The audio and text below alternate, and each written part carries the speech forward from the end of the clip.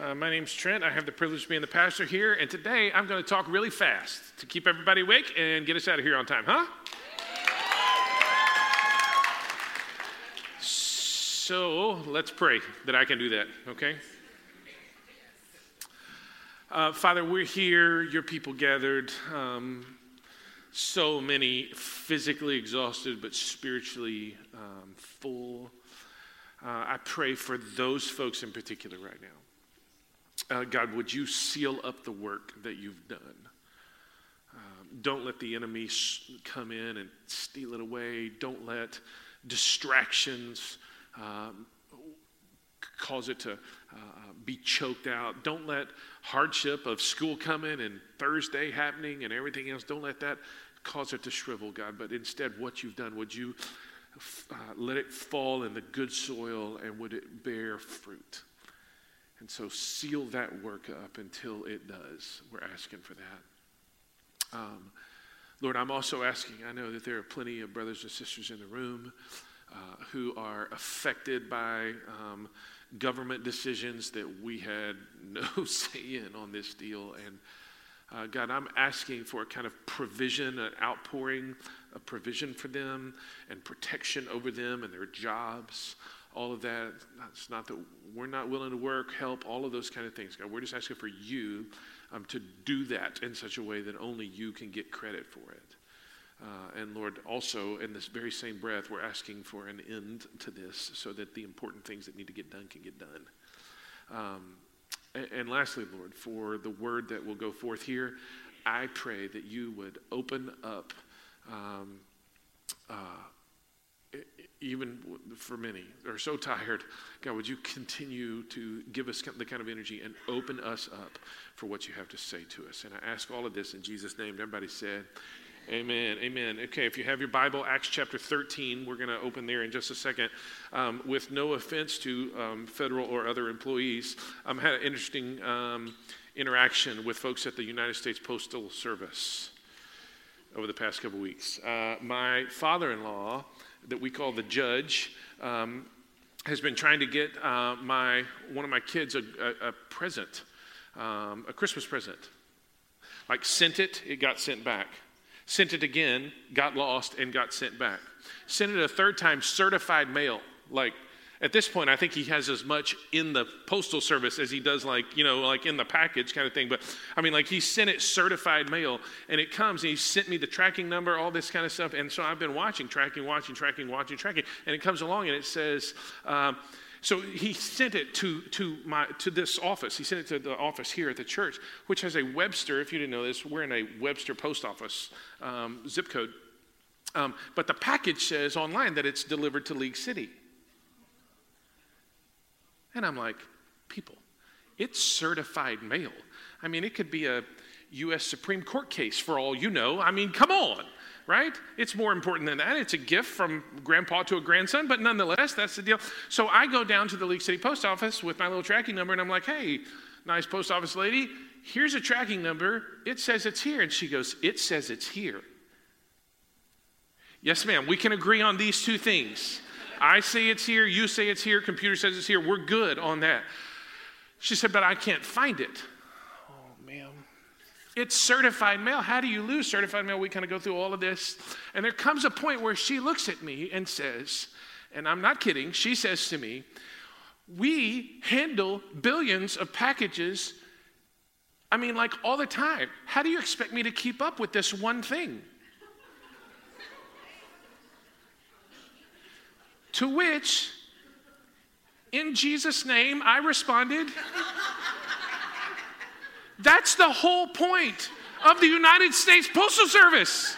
It's to take a package from here and to make sure that it gets there. And she was emphasizing one small package in this broad package universe. And I'm saying you're thinking too small of your job because the whole point is to get packaged from here to there. That's the whole point. And by the way, it's certified mail. How do you lose certified mail? Just to wrap a bow on it, because I know many of you will come up and ask afterwards, just like they did after 8:30. Mailman Ted, who is our mailman here at the church, like went on a USPS escape room hunt. I don't know exactly how it happened, but he found it and brought it. And so thank you, Mailman Ted. If you live in the Heritage Park area, he's retiring, by the way, and so you want to be sure and like hug him and give him a cake and stuff. I could not get over the fact that she thought so small. She was thinking about a small package, but like she had reduced it to that. And I'm saying, if that's all you're thinking, like it's too small a thing for you to get locked onto, well, we handle all of this and we respect it. What? Like, that's your job, right? Like, that's the whole thing. So it's too small a thing for you to think like that. Like, you're supposed to engage with a broader purpose, with a bigger picture. And then I thought about us in this text. I think there are moments when we get lost in some of the minutiae, some of the small stuff. And we forget there is a bigger, broader purpose. And we're actually going to engage that phrase, too small a thing, today. And we'll see it actually in the scripture. Acts chapter 13, verse 44. If you don't have a Bible, there's some on the sides of the tech booth. Feel free to go grab one. If you're a user of the Bible app, you can find our live event and follow along with us. Acts 13, 44. The next Sabbath, almost the whole city gathered to hear the word of the Lord. I'll just say this. I said it last week because it's the same story. Paul and Barnabas have preached. They've seen God do amazing things. They've seen people come to salvation. And so God has been at work. They have proclaimed the gospel of forgiveness and freedom to people. And that kind of ministry, wherever God is at work, it is magnetic. You just need to know that. It is magnetic. And because God is at work there, it will draw people in who will revile people. We'll see that in just a second. It will draw people in who are there to inspect what's going on. But it will draw in the curious. And here's the thing. I sat with a guy on Monday who specifically said this: I'm not a believer, but I'm kind of interested. Whenever you see, folks, you've got people in your lives like that. Whenever you see the curiosity of people towards the things of God, guess what? God is at work. So don't take that. Don't pass that up. Okay, let's live in that. Live with that. Okay. The next Sabbath, almost the whole city gathered to hear the word of the Lord. Verse 45, but when the Jews saw the crowd, they were filled with jealousy and began to contradict what was spoken by Paul, reviling him. And Paul and Barnabas spoke out boldly, saying, it was necessary that the word of God be spoken first to you, since you thrust it aside and judge yourselves unworthy of eternal life. Behold, we are turning to the Gentiles. For so the Lord has commanded us, saying, I have made you a light to the Gentiles, that you may bring salvation to the ends of the earth. Verse 48, and when the Gentiles heard this, they began rejoicing and glorifying the word of the Lord, as many as were appointed to eternal life believed. Let's just pause right there for a second. If we're going to be people who live in a story that is big, and the big story that God is telling, and not get sucked into the smallness of this, not get sucked into too small a thing, how do you expect me to keep up with this one little package? Engage with the broader purpose. I think two things are going to have to be true. They come right out of this text. First of all, you and I, we have to continue to be faithful to the gospel.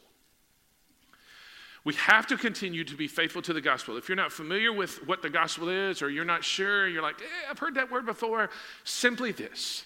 The good news, we sang it a while ago, the good news that even though we are absolute wrecks, we have made hash out of our lives, God has looked down upon us in mercy and said, I don't want to leave those people like they are. And so he has sent his son Jesus, who came and lived perfectly and died sacrificially, and then he rose again victoriously on the third day, and he now reigns supremely at the right hand of God, where he one day is going to come back for his people. And everybody who believes that, who puts their trust in Jesus, can be forgiven of their sins and set free from all of their shame and guilt and all the other stuff, anxiety and all the other stuff that weighs us down, and can receive eternal life and live with him forever. That's the good news of Jesus. That is the gospel. And you and I are called to be faithful to that message. What do you mean by that? Well, first of all, you have to be faithful to the content of that message and not mess it up. Because some people want to say this is about bad people becoming good, but that's not really what it is at all.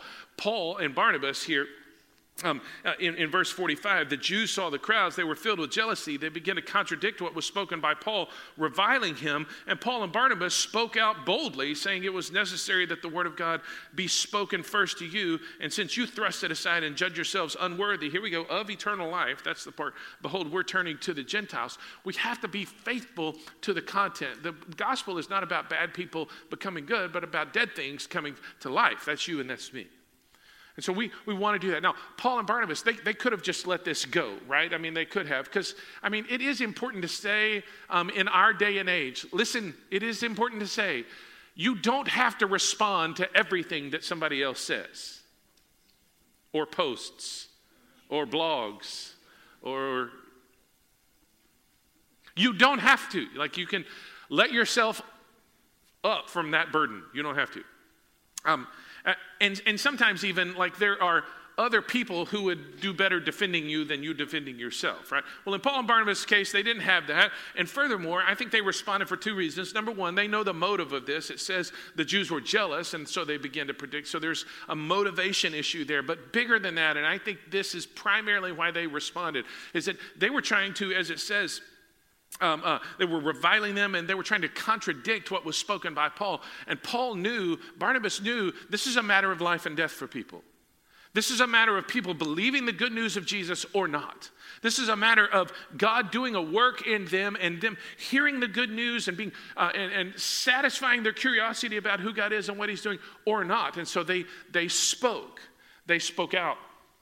And dealt with, if you will, the content of the gospel. They knew that the stakes were too high. Now, the second part of this, if we're going to be faithful to the gospel, because of the nature of what the gospel is and what it says, because of the nature of that, there's a contour also. So we've got content, that's important, but there's a contour also, and that contour is that there is an outward bent of the gospel. Meaning what? Meaning that the gospel continually, as we live in it, as we receive it, as we believe it, as we take it into us and it shapes us, it is not going to ever bend you inward toward yourself.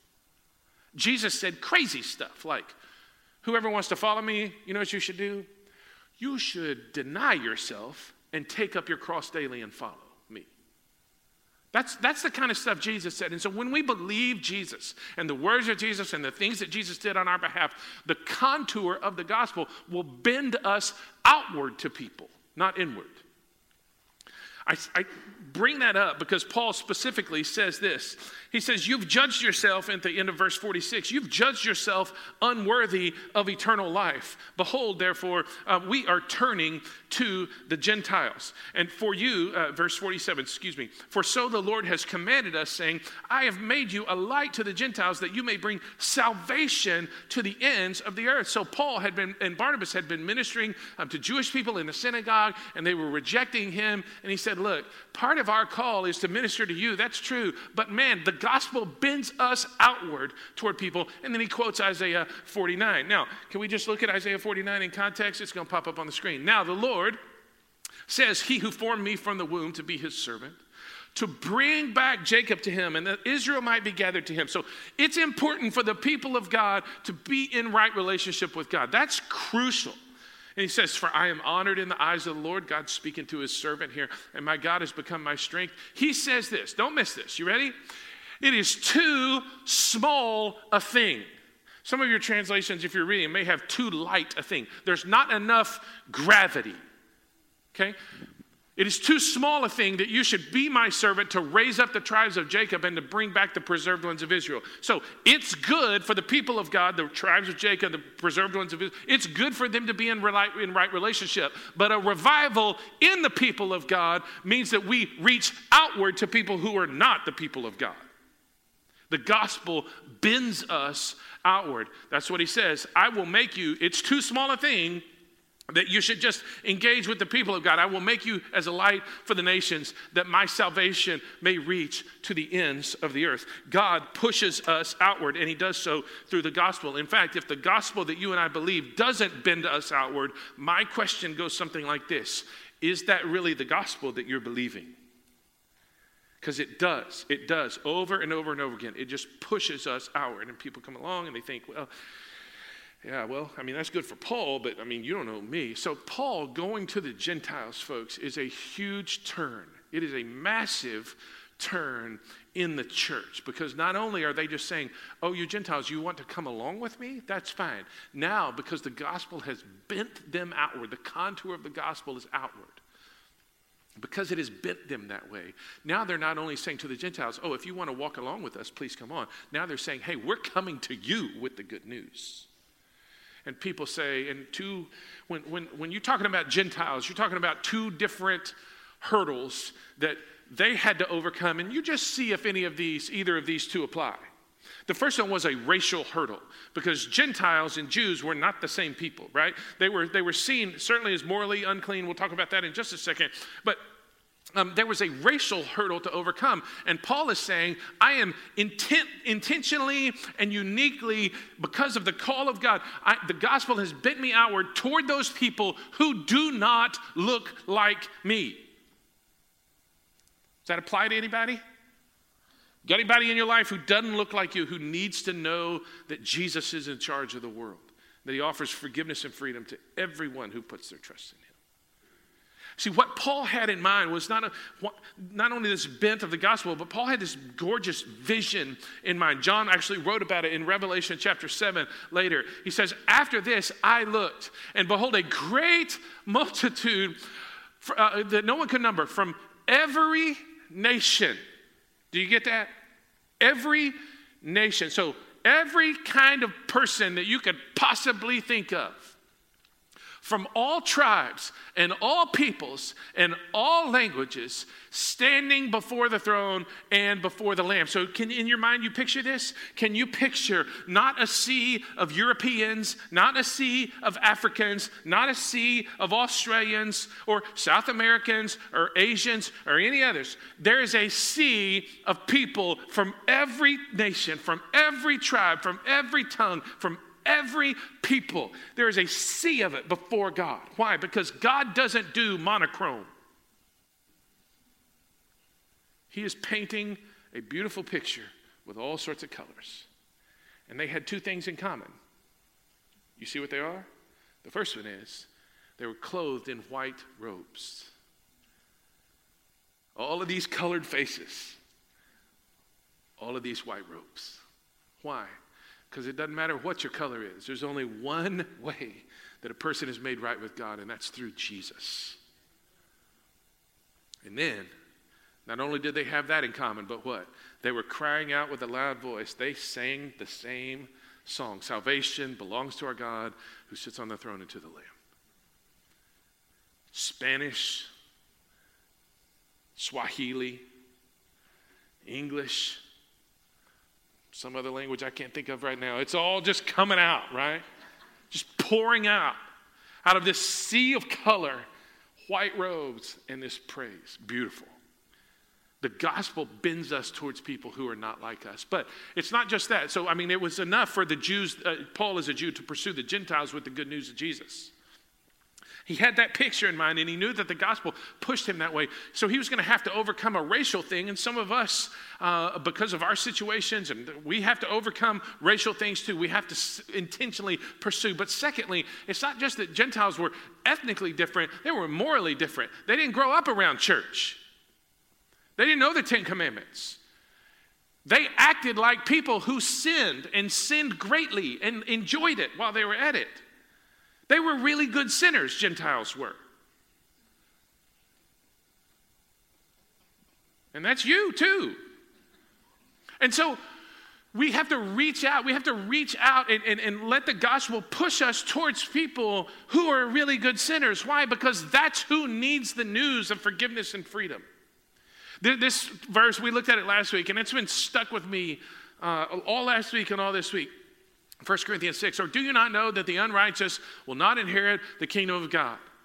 And just in case you're wondering who the unrighteous were, Paul just gives a list of examples. Don't be deceived. Not the sexually immoral, not the idolaters, not the adulterers, nor those who practice homosexuality, nor thieves, nor greedy, nor drunkards, nor revilers, nor swindlers will inherit the kingdom of God. None of those folks get in.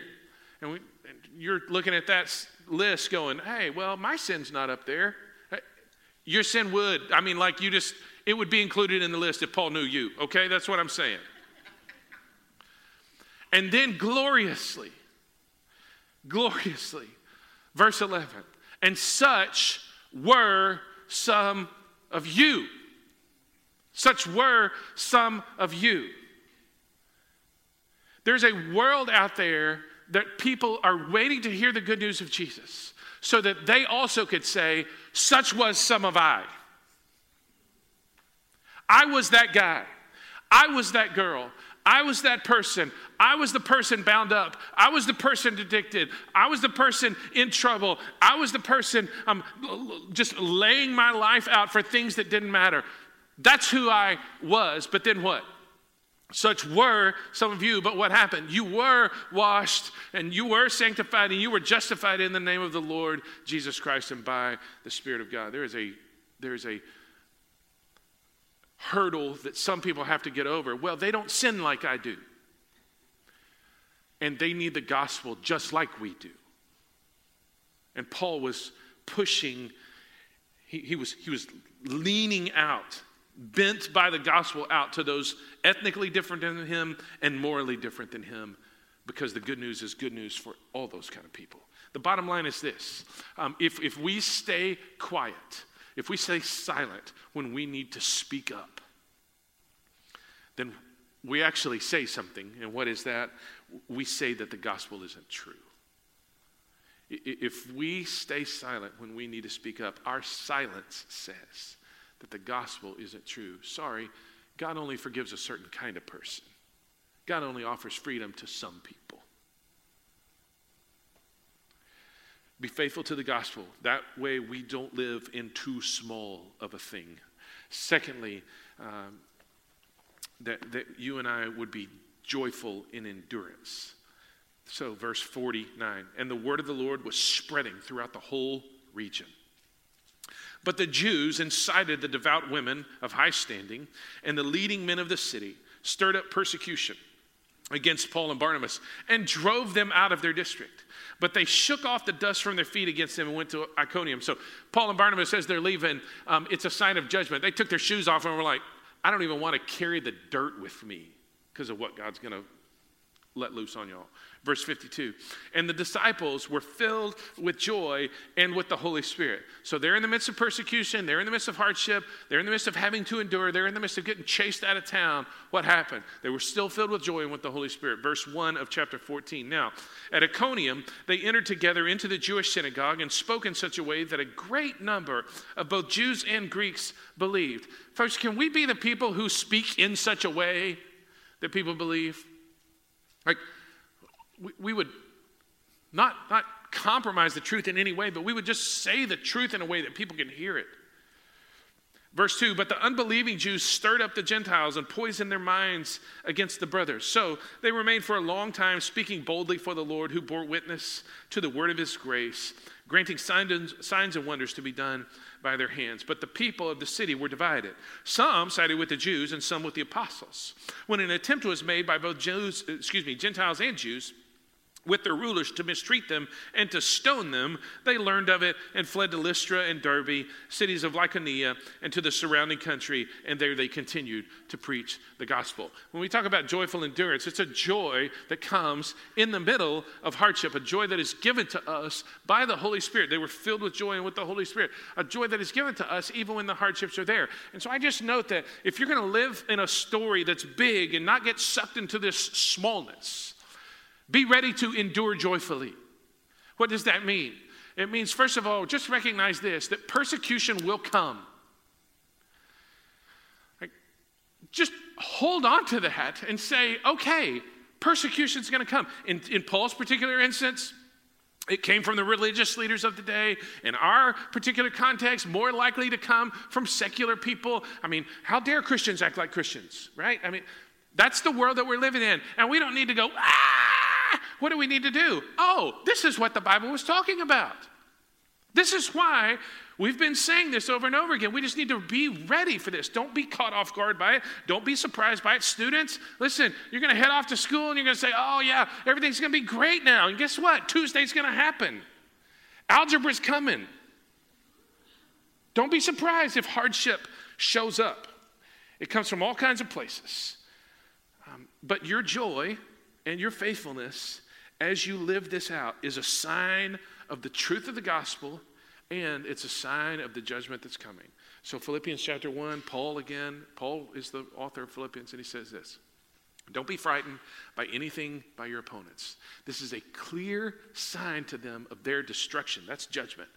But of your salvation, and that from God. So the truth of the gospel, your salvation, and judgment, a sign of their destruction. And then nobody has this on a coffee mug, okay? Nobody has Philippians 1:29 on a coffee mug, I promise you. For it has been granted, or graced. It literally says, God's grace has been given to you. Everybody loves grace, right? We're talking about forgiveness and freedom, grace, wonderful, right? This particular kind of grace says this: God's grace has been given to you for the sake of Christ, that you should not only believe in him, but you have been given grace to suffer for his sake. Oh, okay, fine, all right. Don't be surprised. Persecution will come. And when it does, just know this, that power will be available when it does. I just point you out to verse 3 quickly. So they remained for a long time, speaking boldly for the Lord, who bore witness to the word of the Lord, to the word of his grace, granting signs and wonders to be done by their hands. In Paul's particular case, signs, wonders, miracles. In your particular case, hey, I woke up today and I've got strength to take the next step. I've got strength today to have that conversation. I have a light in me that is pushing back darkness. And it doesn't look like much. It's just one little candle right now. But I'm telling you, there is a light in me that is pushing back darkness in my own soul and in the souls of those people around me. There is a light in me. There's power that is available for you to keep walking, to do the things that God's given you to do, to live in a large story and not live in this too small of a thing. The bottom line goes like this. It is, if we quit too early, or if we quit when it's hard, then guess what? We say the gospel isn't true. If we quit too early, if we quit when it gets hard, we say the gospel isn't true. Hey, listen, it was worth following him when everything was going okay, but here, I'll close just with this question. Which is it for you? Which is it? Do you need to speak up?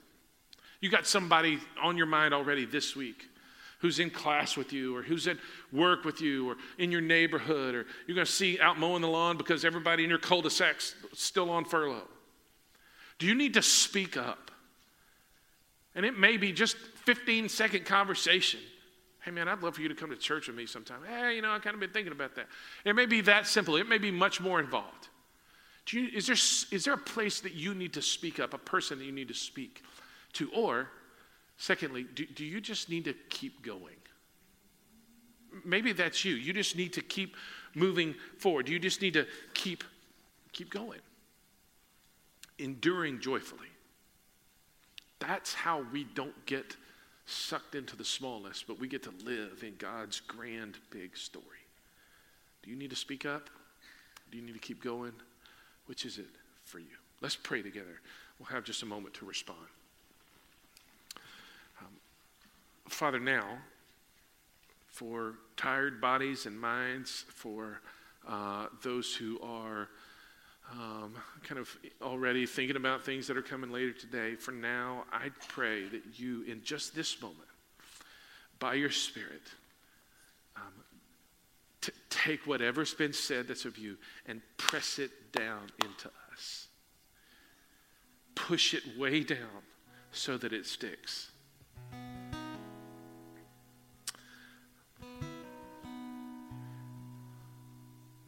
If we need to speak this week, help us to speak. If we need to keep walking this week, help us to keep walking. Your mercy will be enough for that day.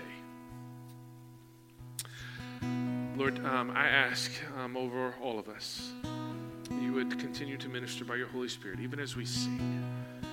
And I put that in your hands now. Do that for Jesus' sake.